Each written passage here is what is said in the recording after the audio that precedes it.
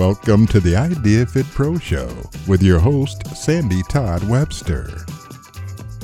Hey everyone, welcome to this week's episode of the Idea Fit Pro Show. This is Sandy Webster, Ideas Editor-in-Chief, and your regular host for the podcast. Today, I'm handing off the mic to our fabulous guest host, Kia Williams, 2022 Idea Fitness Instructor of the Year. In this episode, she welcomes Dr. Darian Parker, an NSCA certified personal trainer who earned his doctorate from UNLV in sports education leadership with an emphasis on behavior modification. In their conversation, Kia and Dr. D explore many topics important to contemporary fitness pros as viewed through his expert lens and leadership experience. If you're interested in the multifaceted world of behavior change and how you might enhance your skills and offerings with it, tune into this important chat.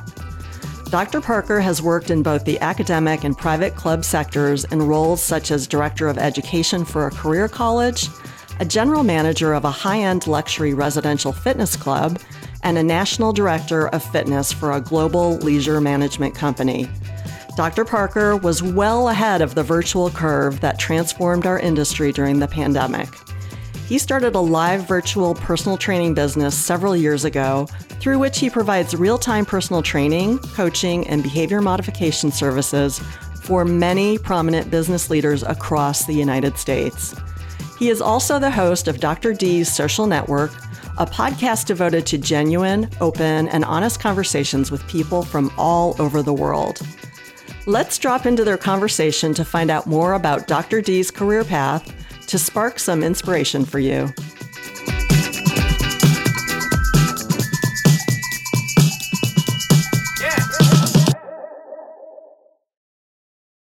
Well, hello, Dr. Darian Parker. Thank you so much for joining us today. How are you? I'm doing well. How about yourself, Kia? I'm doing just fine. Thank you for asking. We are more than excited to have you as our first featured guest on our premiere episode. And we had so many amazing questions come in for you. So you're definitely in for a treat, as are we. With your expertise and your background, there's just so much knowledge that we can gain from you, from your studies, from you educating us. So are you ready to dive in, Dr. Parker? I'm ready. Let's get it done. Let's get it done. First question for you coming in is, will you please give us a quick explanation of your career studies of behavioral change and mental health and fitness? Yeah, just a little background. So my doctorate's in behavior modification with an emphasis in sports and exercise settings. But overall, I guess the larger doctorate's in sports education leadership. And, for me, the idea about mental health and behavior change has always been in my mindset when I started training 20 years ago. And it wasn't really there in the business. It's just such a physical component of the wellness wheel, primarily, is what we discussed when it came to fitness. But I think today's professional and currently in our society, and especially what's happened with the pandemic, is there's a huge desire and need for increasing our connection with people, improving our mental wellness. I mean, I think most people you talk to at this point recognize there's a need for people to have companionship and for us to really study and look at how mental health and behavior change are really no longer things that are in the background in our lives, but they should be in the forefront of our lives. And so I think you're starting to see more research and study related to the importance of mental health. And I think you saw that during the pandemic and most people they're lonelier than ever, that they really needed other people to talk to. The sense of isolation, there's a lot of research studies related to isolation and how that plays out into psychosocial dynamics and interpersonal relationships with other people. And so what I've seen in the business, especially in the training business, is that clients, group acts, whatever it may be, there's a real yearning and desire to want to talk about mental health issues, to want to talk about behavior change. How can I come out of this and be a better human being and not just a fitter human being? And that's a big part of, I think, work with IDEA. And if there's that, we're pushing forward in this frontier of mental health, behavior change, and not just physical behavior change, because it's one thing to look good, but really, what's the point of it if mentally and emotionally and socially you're not well? What's the point of being physically well if those other things aren't well? Wow. So many amazing nuggets in that one explanation that you provided us. Can we just take a moment for you to just further explain to us more about your very pioneering and exciting career journey? We understand your background, your PhD studies within the topics of behavioral change and mental health. But what got you there? What got you so interested in the topic? So my undergrad and my master's were all kind of your hardcore science, kinesiology, chronic acute adaptations to, specific demands. And, anybody in the business, I think it's important to know that stuff. But the further I went in my education, the bigger the gap I saw in the social, emotional, intellectual aspects of our business. I mean, I think if you've done any formal education or you studied for an exam, the majority of the information on our certification exams and our schooling is all about the science of the body. Very little attention is given to the science of the mind. Very little. When you think about it, it should be at least even or more devoted to what's actually happening in the mind. And so when I was going on with my terminal studies with my doctorate, I want to focus on the mind, because I really think this is really what's going to be the larger discussion piece in the future of fitness, is how do we connect to our minds better, connect to our emotions and our feelings much more. And that is actually the first step to becoming physically better. So I really started thinking about this connection between the mind and the body. Mind and body has been a conversation in our business. But when somebody asks me, how do I get fitter? How do I get in better condition? The first thing I say is you start thinking about your mind first. What's the stress you have in your life? Who are the people you're around?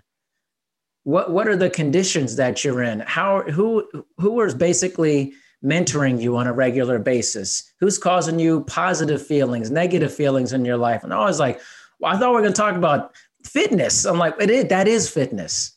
That is fitness. So it's a lot of it to me was also influenced by like how the media is portraying what fitness is, what of our colleagues are portraying what fitness is, and not giving enough time to the mental aspect, the psychosocial elements of health and wellness. Because really, I think we're going to come out of this really, as we look in the future, our industry is in a real infancy stage still.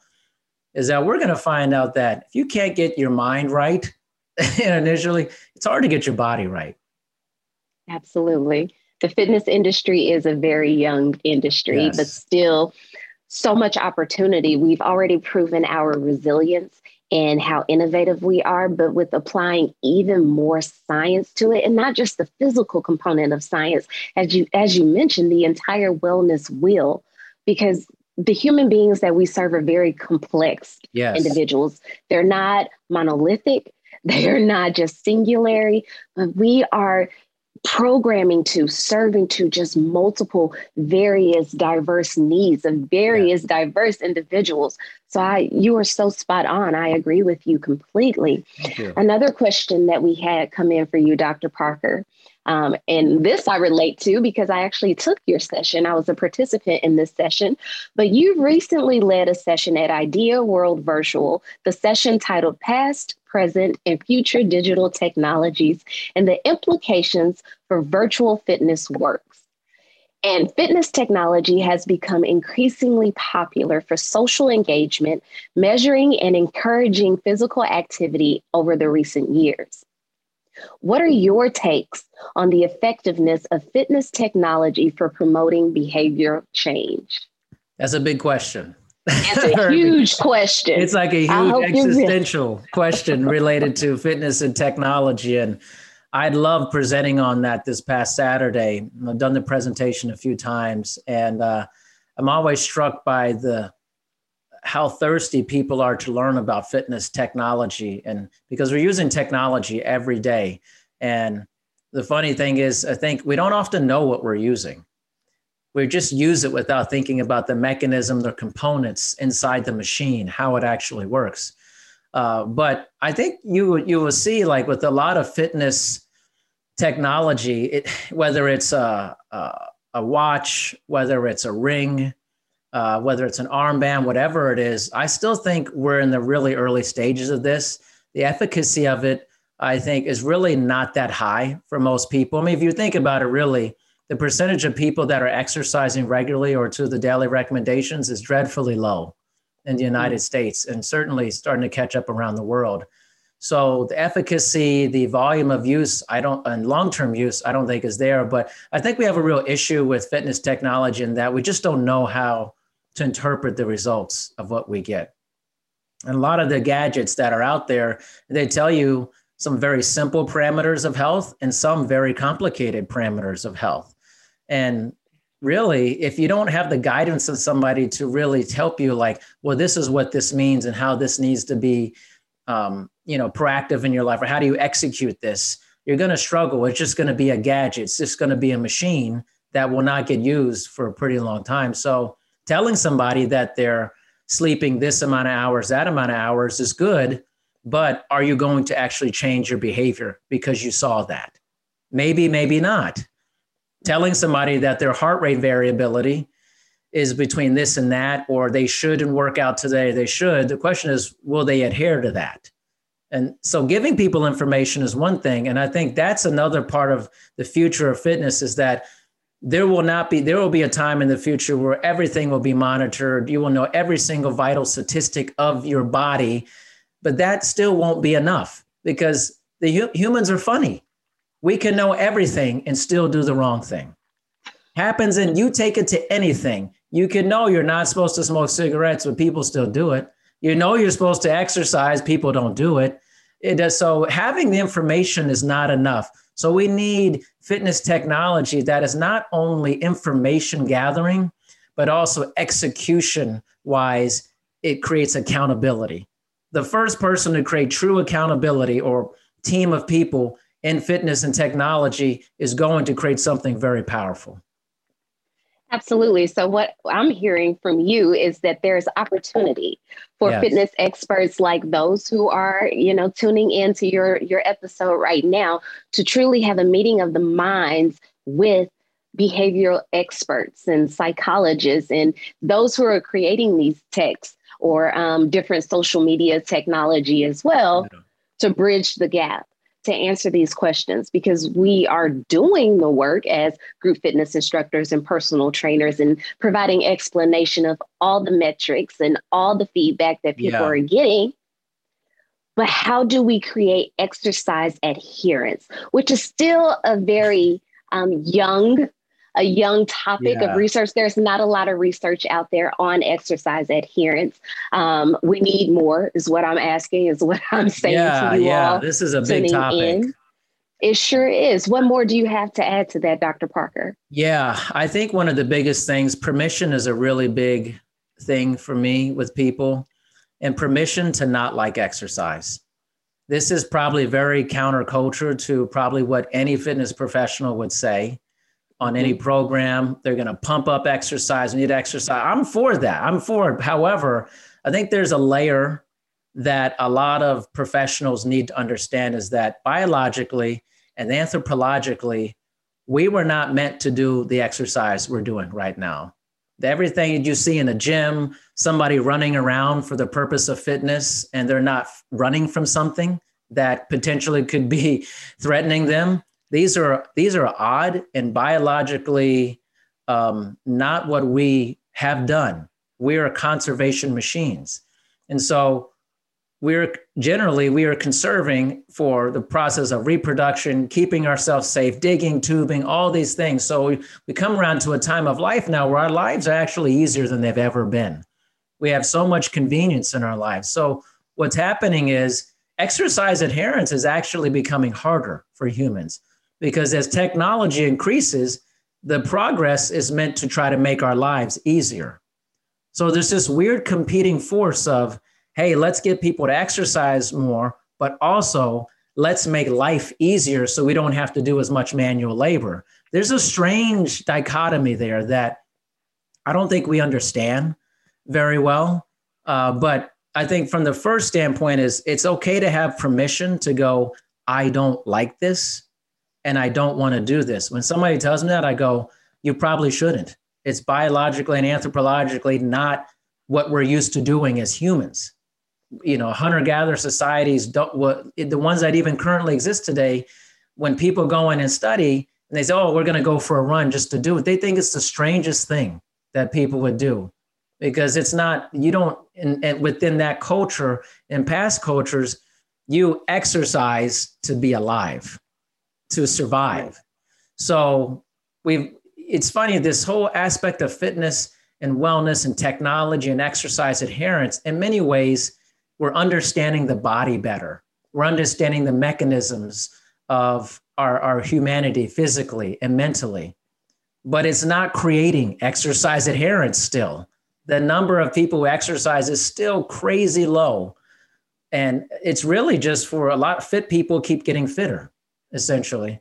And we're not reaching the people who really are not maybe in the best situations, don't have the access. We need to do a better job with that. Oh, and you just segued into some really important questions that we've received for you. So thank you for setting that up, queuing that up. I know you didn't know that you were intentionally doing this, but it's perfect. It's spot on. Let's continue on that course, okay? What are some career strategies that you exercise for motivating behavior change and advocating for mental health for the populations you serve? So within that question, can you tell us a little bit more about the populations you serve? Yeah, I think the majority of my career has been spent with like pretty busy business professionals who perceive that they don't have a lot of time. I'm going to say the word perceive, they don't have a lot of time. Not that they don't have a lot of, they perceive it, that they don't have a lot of time. And I think one of the biggest key indicators of doing well and reaching people mentally and creating behavior change is you have to know yourself first. As a fitness professional, are you someone that's great at creating relationships with other people? Do you know how humans behave? If you haven't taken the time to understand how we as people behave and enduring traits that we have that are over the course of our lifetime that we exhibit, that we vacillate between, then you really don't know how to work with somebody truly if you don't understand yourself. Understanding the self is really important. It's very difficult to provide behavior change, mental change to other clients when your life is a mess. And you can't, it seems obvious, but there's plenty of people who haven't dealt with the self first, then they go and trying to change other people. Overall, I think another big strategy in behavior change is compassion.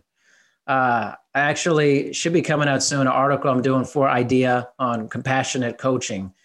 And from what I've been told about the article, I guess it's a very different article for IDEA because these ideas haven't been discussed so much about the nature of compassion and companionship in coaching. And a lot of mental and behavior change comes from compassion. You have to understand what it means to be compassionate with someone else, what it means to truly understand what they're thinking, understand how open is a person, how conscientious are they, how agreeable or not agreeable are they things? Or is there a huge neurotic element to the person I'm working with? Or are they emotionally stable or not? All those things are huge factors to understand before we even start the physical side of things. So knowing the self, taking time to really know yourself is really important. And then understanding the science of how we behave. Probably one of the biggest things that helped me is when I was going through my undergraduate degree, I took a basic counseling course. And during that time, we were required to have a therapist during the course. And I thought that was a really enlightening and really amazing forward-thinking thing that my university did to try to help college students know the self better and to be able to help other professionals, other people, consumers better. Absolutely. Psychologists have psychologists. Counselors have counselors. Therapists have therapists. Personal trainers, some of us have our own personal trainers, right? So it's all about, like you said, knowing oneself and being able to, I know this is trite and overused, you can't pour from an empty cup. Yes. So finding those outlets to fill your cup. We as service providers are constantly giving. Yeah. But how are we replenishing is what I'm hearing you say. Yes. How are we replenishing? Yes. And a lot of people in the business also, I think, don't stay in our business that long because they don't realize that it's much more about exercise. And they get drained by working with people. The emotions of working with another person is almost way more taxing than the exercise aspect of that. Like, you're in a people business. You're in a psychosocial, interpersonal relationship business. So if you don't know yourself, you're probably going to be in pretty big trouble being in the business. Absolutely. So I'm sure there are fitness professionals working right now, and you have a really big day. And by the end of the day, even though you feel amazing, you feel exuberated, so many high fives and cheers and accolades, but at the end of the day, you are exhausted. You are tired, giving yourself more credit of the battle that you just went through. Like, we don't just walk into our gym spaces and lead the classes and lead the sessions. There's prep beforehand, correct? Correct. And then we deliver this service. But let me ask you this question, Dr. Parker. You're saying that we should, and I agree with you, we should take more time to get to know not only ourselves and our reason, our purpose for doing what we do, but take more time to get to know the clientele. For those of us who are working in certain situations, maybe big box gyms where it's, constant overturn, more people, more clientele coming in and out of the doors. You go from one client session to the next, boom, boom, boom, your schedule's packed. How do you make time to get to know that in that introductory phase? What are the questions that we ask, the intentionality of the process? How do we do that when we feel just so busy? One, I think it's funny. I just got in this conversation the other day, and this may be this is going to sound really different to a lot of fitness professionals. So I think this is a really good thing, but you can't chase money the whole time. You just can't. Like, you have to leave some time during the day as a sacred space where you're doing nothing. You replenish yourself, whether it's, taking a nap, reading a book, doing whatever, taking a walk, hiking. You need to spend time with yourself, knowing yourself and building up kind of the armor for yourself to get better. I think one of the hardest things as being in our business is, like, we're all kind of addicted to opportunity in the business. It's hard to turn down clients or classes and things of that nature. But I'm here to, and I know in the beginning, especially, I've been in the business 20 years, and I know in the beginning it's hard to do that because you're trying to take care of yourself. You got to pay the rent, the bills, and everything. But it's part of hustling. But at some point, you have to say, listen, these times, I'm not going to do anything. I'm going to do nothing, and I will not replace that space you have on your calendar that you want to fill up. You got to put something else. This is a no training zone right here. I don't do anything during this time. The other thing with clients is, I think it's, again, really important to talk to clients about their emotional and social wellness, is to say, hey, what are the barriers to your emotional success for training? What are the barriers to your social success? Who is supportive of you doing this? Who is not supportive of you doing this type of thing? Have you actually carved out the time to be consistent with this? What things are you willing to discuss or not willing to discuss during the session? Asking those types of questions are really important in the beginning, to just lay out, these are the parameters of our relationship. If you really think about it, whether it's classes, training, in-person, virtual, you're dating people over and over again. You're literally going on first dates all the time. And then you're going to, like, a more cemented relationship, hopefully over time. And a lot of clients, hopefully you're creating partnerships over a really long period, become partners. You kind of marry each other in a sense. You're going through all these relationships with people. And so you have to be honest. I mean, if you're in a dating relationship with somebody, I hope you're being honest with that person. You're not bringing your representative all the time.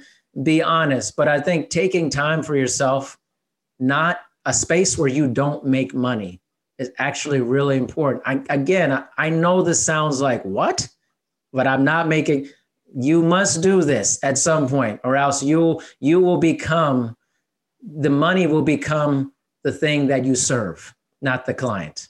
You will start Absolutely. serving the money. You will not serve the client or your own self-growth for that.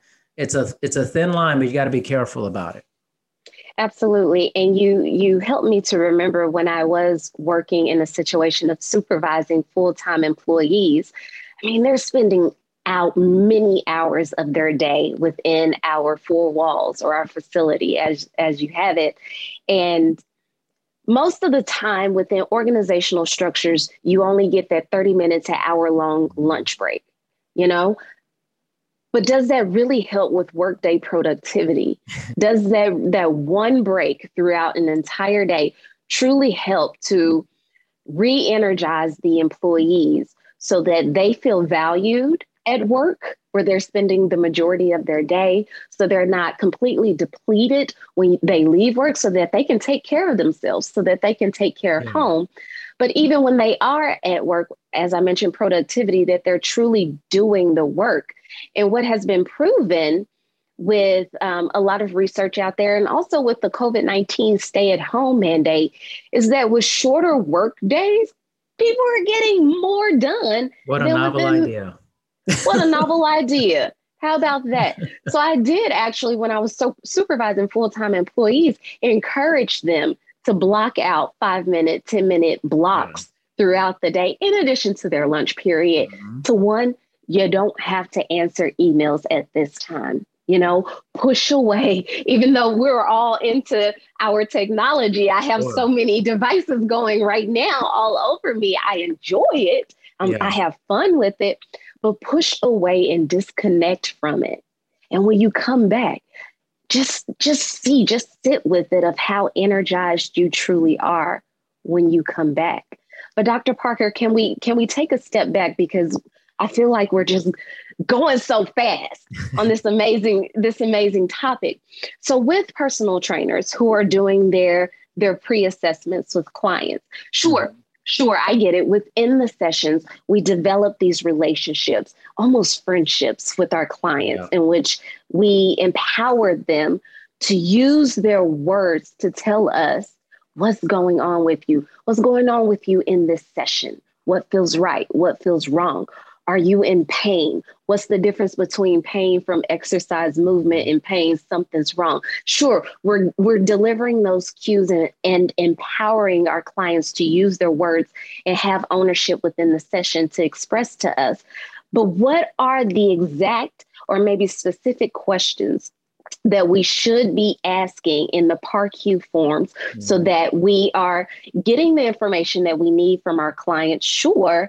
To help us with the exchange, the verbal exchange that we will be having in this relationship, but also to empower them in that moment that they are answering those questions, whether it's on a form, whether it's digitized, whether it's us asking them the questions verbally. How are we planting the seeds to the client so that they inadvertently understand the relationship we're trying to develop with them? Well, it's funny you mentioned like the PAR-Q and all those things. It's like you learn, you disseminate the PAR-Q, lifestyle questionnaire, all those things. I think they're good starts to this whole thing, but it's not enough. And even like the lifestyle questionnaires, most of the questions are essentially like, are you a smoker? Do you have high blood pressure? And all these things are good. I'm not saying they're not, but there's very little information or questions related to the wellness of people mentally, socially, emotionally. So we need to have questions on their, let's say, for example, a social wellness question, one which would be like, tell me about your group of friends that you're around. Are they supportive of your exercise endeavors or not? Again, I think this stuff is so foreign to people that if you put that on a form, people might be hesitant to tell you the truth because they're just not used to it. They're not used to telling people things like this. Or emotionally, on a daily basis, how, do you feel like stable emotionally, or do you feel like your feelings are up and down most of the time during the day. Asking questions like that, I think, would really give you an indication of where a person is related to those areas of wellness. This is not new. We've known for a long time that there are many, many components of what makes up a person. It's just that in our business, we've decided that the physical portion is mainly what people will care about, and what we'll put on a form, what we'll put on a PowerPoint slide, what we'll put in a presentation. And we've largely ignored that there's other parts to people. And by the way, those other parts are pretty much the main parts of most people's day, emotionally and socially, what they're going through. So more questions that are actually pinpointed into what is the daily psyche, what is the daily emotions, socially, emotionally, spiritually. All those things need to be part of a form, in my opinion. And we shouldn't, I think sometimes we're scared to do that, especially if you get into, let's say, we're going to take it there, spiritual wellness. What's wrong with asking that on a form? It doesn't mean that it's discussing religion. That is religion, just one outgrowth of spirituality, is one element. There are various aspects of it, but that makes up a large portion of a lot of people's lives. Why aren't we asking those questions?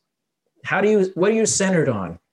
Do you have something that is greater than yourself that you believe in or not believe in? Does that help center you in your life when you're going through difficult times?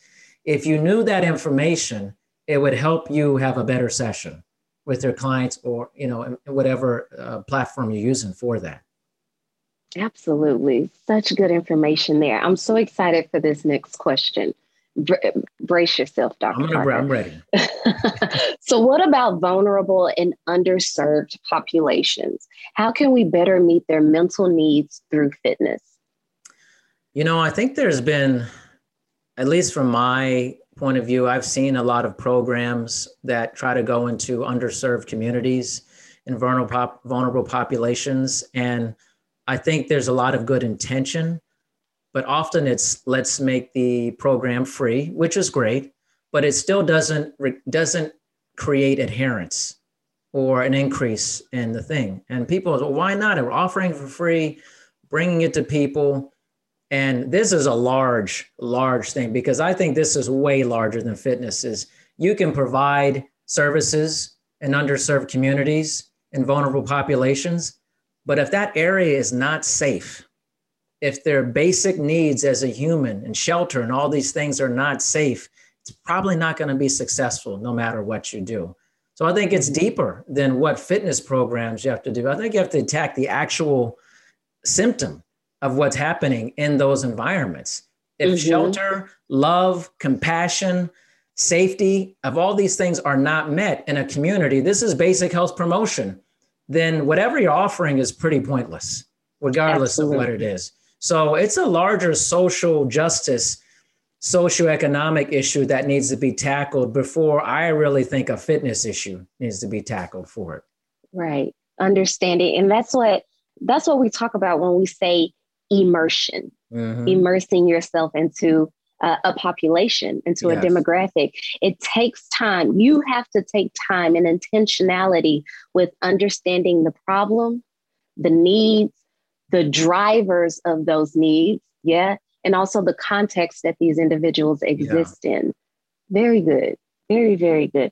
So Dr. Parker, what would you suggest to our viewers as ways to which to use social technology to advance services to help individuals who still need help determining how, when, where, and with whom they can increase their physical activity and exercise good mental health practices? Another big question, right? It's just full of. Oh my goodness! My mind, well, our viewers were so excited for you. That's so awesome. Now you know who's out there. It's some very intelligent people. Very intelligent. Have good needs. Well, this area is a big pitfall because social technology has a lot of good and it has a lot of bad. And really, it's symptomatic of the time we're in. It's really about social literacy or technology literacy. I feel like a lot of this conversation, like in the back half, is about things that are bigger than fitness and behavior change. It's like more than ever, I talked about this in my presentation, we're going to change the face of technology in rural communities because we're going to have better connectivity. You're going to have things like Starlink. We're going to get better internet coverage, 5G all across, and technology will continue to improve. So the hardware of technology and fitness technology going with that, I think will just continue to get better. And we'll use that to reach people in smaller towns and underserved communities who won't have access maybe to great fitness professionals or programs. I think you're already seeing that. But I think the biggest hurdle to social technology really helping people is that the spread of misinformation about fitness and in technology is so rampant. And it's not new. I mean, especially in fitness, we've always had kind of this, the snake oil salesman mentality, late night infomercial aspect kind of thing. And we're trying to always overcome quackery in the fitness business completely. It's like, if you've been in the fitness business, misinformation isn't new. It's been going on a long time in the fitness business. But I think that's probably the larger hurdle is getting educated on social technology literacy. Who are you paying attention to? And again, another thing, maybe the viewers they'll say, man, we're going there, but it's like, we even talk about this in meetings. This happens in meetings with a bunch of educated people. It's like, well, how much of this should be influencer related and how much of this should be formal education related? There's a place for everybody, and who's using the technology to influence people, this kind of era of influencer. Who are you being influenced by with social technology?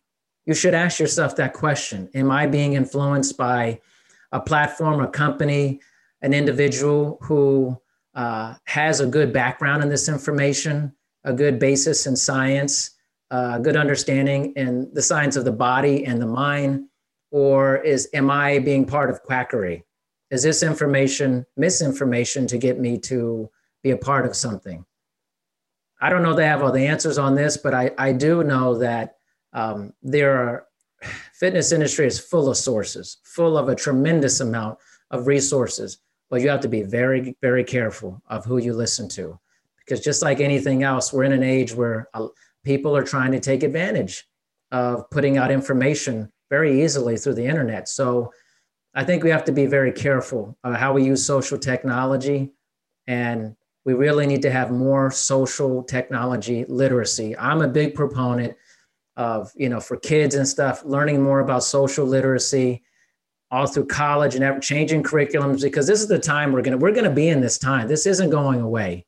We need to arm people with the ability to know what's credible information and what isn't credible information, and what social technology is actually trying to help people and what technology isn't. So it's difficult to know, but I think you want to get impartial, objective information about the technology you're using.